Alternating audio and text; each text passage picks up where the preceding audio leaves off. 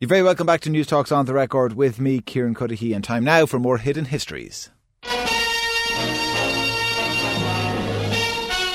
The adventure spirit, raised to supreme heroism, was personified by the 5 men who returned. 4 Germans, 1 Scot, clawed and hacked their way up the impossible North Face. What they endured, only alpine guides can possibly imagine. Frostbitten and exhausted, these men are now among the immortals of mountaineering. I think there should be a slot on the radio every week just playing old, British Pathé clips. What has happened to that accent? That accent doesn't exist anymore. No, it doesn't. For people who do love them, you can go online and there's huge websites that just devote it to these types of clips. And you can find them talking about anything. Yeah, they're always talking about Southern Era, in Southern Era. Yeah, Southern Era. Yeah, Paddy. Good man, Paddy. Wow. Paddy is here in studio. Donald, how are you? It's good to be here. Good to be here.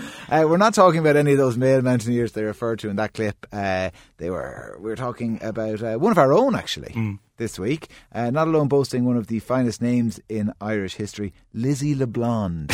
That is a great name, isn't it? Brilliant. Lizzie LeBlond. She was an adventurer, a mountain climber, one of the world's first female filmmakers. She travelled all over the world.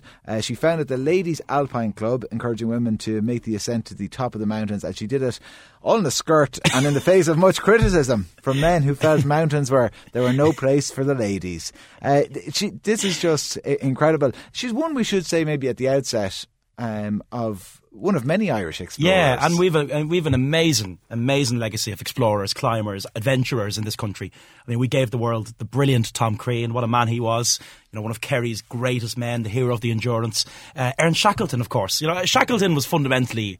He was Anglo-Irish. He was a Brit at heart, but he was a Kildare man. And then we have this amazing woman. Wellington's Irish. Exactly. Well, you never actually said that, believe it or not. It's one of those great enduring urban myths. I may have been born in a stable, but just because you're born in a stable doesn't Daniel make O'Connell said it. Quoted it about him. O'Connell said it. But he didn't Maybe say Shackleton it, had a bit of that in him too, though.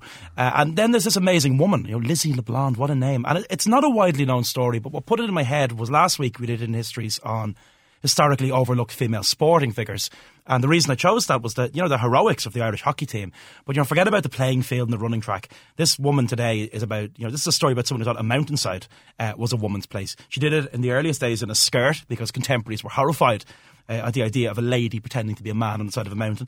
And she documented what she saw. And this person makes a massive contribution, I think, towards the role of women in mountaineering. And as our subjects tend to be, she's an Irish woman.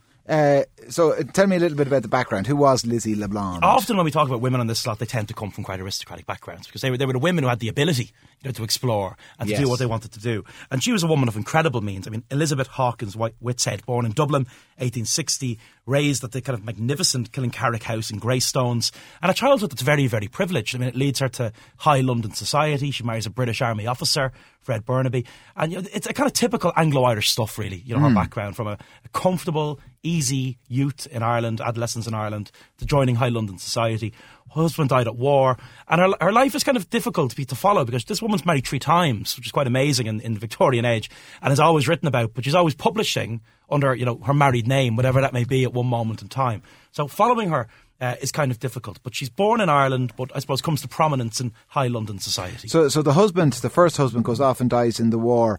She suffers then some of her own health problems, and this leads her off to Europe. Plagued by health problems. And she travels Europe kind of seeking assistance for a lung problem. And the belief was that there was nothing quite like it, like the open air. So that brings her to Switzerland in 1881, and that begins really this story in earnest. It's this love affair with mountaineering. For her, the mountains offered many, many things. The fresh air was a tonic if you were sick in any way. But there was also a sense of liberation. In her own words, she said, "I owe a supreme debt of gratitude to the mountains for knocking me from the shackles of conventionality." And when she returns home, she's a disciple, really, of the Alps. And she's telling everyone in London society, this is what you need to do. You need to go out there, see these mountains, climb them. And it shocked people around her. I mean, one aunt wrote to her mother saying, "Stop her climbing mountains. She is scandalising all London and she looks like a red Indian." What a great insult. Oh, my God. You mentioned last week talking about women on bikes and the impact that had on Victorian society. I assume woman halfway up the side of a mountain in a skirt. People were appalled by the sight of women on bicycles in the Victorian age. And that was the beginning. Give them a bike and next thing they'll want to vote. I think that was the view. And it's been downhill ever since. It's very good. Very, very good. Very good. And whatever about the impact of the bicycle, the idea of a woman on a bike was just, or of a woman climbing the Alps, never mind a woman on a bike, was shocking. You had the Alpine Club, founded in London in 1857, but it was pale, male and stale. I mean, women weren't allowed into it. They let women into the Alpine Club in London in the 1970s. So this kind of aristocratic woman who's decided she likes mountaineering, Lizzie LeBlanc, what she does is brilliant. She founds the Ladies Alpine Club in 1907. You know, I don't want to be a member, as Groucho Marx said, I don't want to be a member of any club that would have me as a member. So she went off and set up her own one.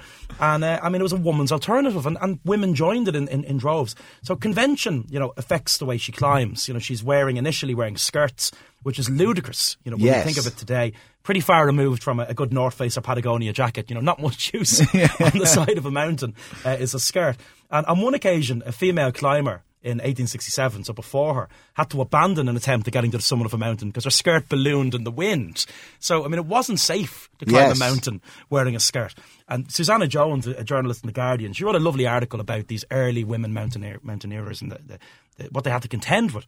And she said a common compromise was to wear a skirt or dress as you left the hotel, then rip it off at the base of a mountain and climb in more sensible garments. Brilliant. And now, not content with just climbing the mountains, she wrote all about it too. She wrote beautiful memoirs, and they're fantastic, fantastic books.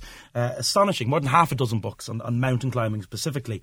And they're really good because not only are they good on the drama of climbing a mountain, they're good on kind of Victorian society and what it was like to be a woman in general. She says the chief reason why women so seldom climbed 50 years ago was that unless they had the companionship of a father, brother or sister, it was looked at as most shocking for a female to sleep in a hut. You know, so there were all kinds of little things in society that made this difficult. And she climbed and climbed. She made over 100 ascents while living in Switzerland alone. And she travelled Europe, constantly looking for kind of new challenges and new mountains. And I think the books read beautifully. They remind me of, Boys Own magazine. Yes. And those stories for young boys about war. They're kind of like that, you know. I mean, this paragraph just struck me. We paused. You can picture yourself on the mountain with this woman. We paused a moment to pull ourselves together for the final struggle. Hats were tied down, goggles discarded, the rope somewhat shortened, and grasping our axes and taking a deep breath, we stepped round the corner and into the full force of the shrieking hurricane. Conversation was impossible. We could only advance one by one, clinging on to the nearest projection and haul at the rope for the next member of the party to advance. You can see yourself on the side of that mountain there. Yeah, it's an incredible absolutely description. Incredible stuff, and very unladylike, some would say. You mentioned the climber who had to abandon her attempt because the skirt billowed up in the wind, it was dangerous, and that was before Lizzie LeBlanc's day. So there were other female climbers, but she's kind of notable. Yeah, she's not the first woman to do it, but I think none of them enjoyed the same social standing as her, so it wasn't shocking in the same way. And I think what also makes this story is that her unique contribution to this is that she documented what she saw. So not only is she going up the mountains, she's deeply important to the story of Victorian photography and Victorian cinema because she brings cameras with her. Everyone has a camera in their pocket today. Bringing a camera with you in the Victorian age, it's a considerable chunky piece to bring with you. And she captures these incredible views of what she sees, and unrivaled views, really. It's been argued by some historians that she may be, quote, the world's first mountain filmmaker. She takes pictures of mountain peaks at close quarters, which people had never seen before, absolutely unimaginable to many in Victorian Britain. So for even those who couldn't afford a trip up the Alps, the working class of Victorian Britain, to see these images must have been remarkable. It must have made the world feel that little bit smaller. And she ended up all over the world. Everywhere. Everywhere. She saw as much of the world as she could in that age, with her third and final husband, Aubrey LeBlanc, who bestowed that great surname upon her. Yes. She toured Egypt, Korea, China, Japan in 1912. This is the time before Aer Lingus and Ryanair. Returns via Russia, which was on the verge of something massive. The final years of the Tsar, Lenin breathing down his neck. When World War I erupts, she kind of gallantly works as a volunteer in a French Red Cross hospital and then travels through battle-scarred Europe just to see what it's like, when the war is over, to see the horrible, horrible evidence of the First World War. And I think, she found that more harrowing than any mountain she climbed. Can you imagine the stench of death that hung over the continent? And she died in 1934, buried in London. But, Greystones is where she was raised. I think it's more than past time for some kind of fitting memorial in Greystones. And it seems there are plans to do that locally. And there's even a plan for a documentary. Because there's just a fundamentally brilliant story in this. An amazing pioneer is what she was. And these women showed incredible physical strength, which is one thing. Getting up and down a mountain takes great physical strength.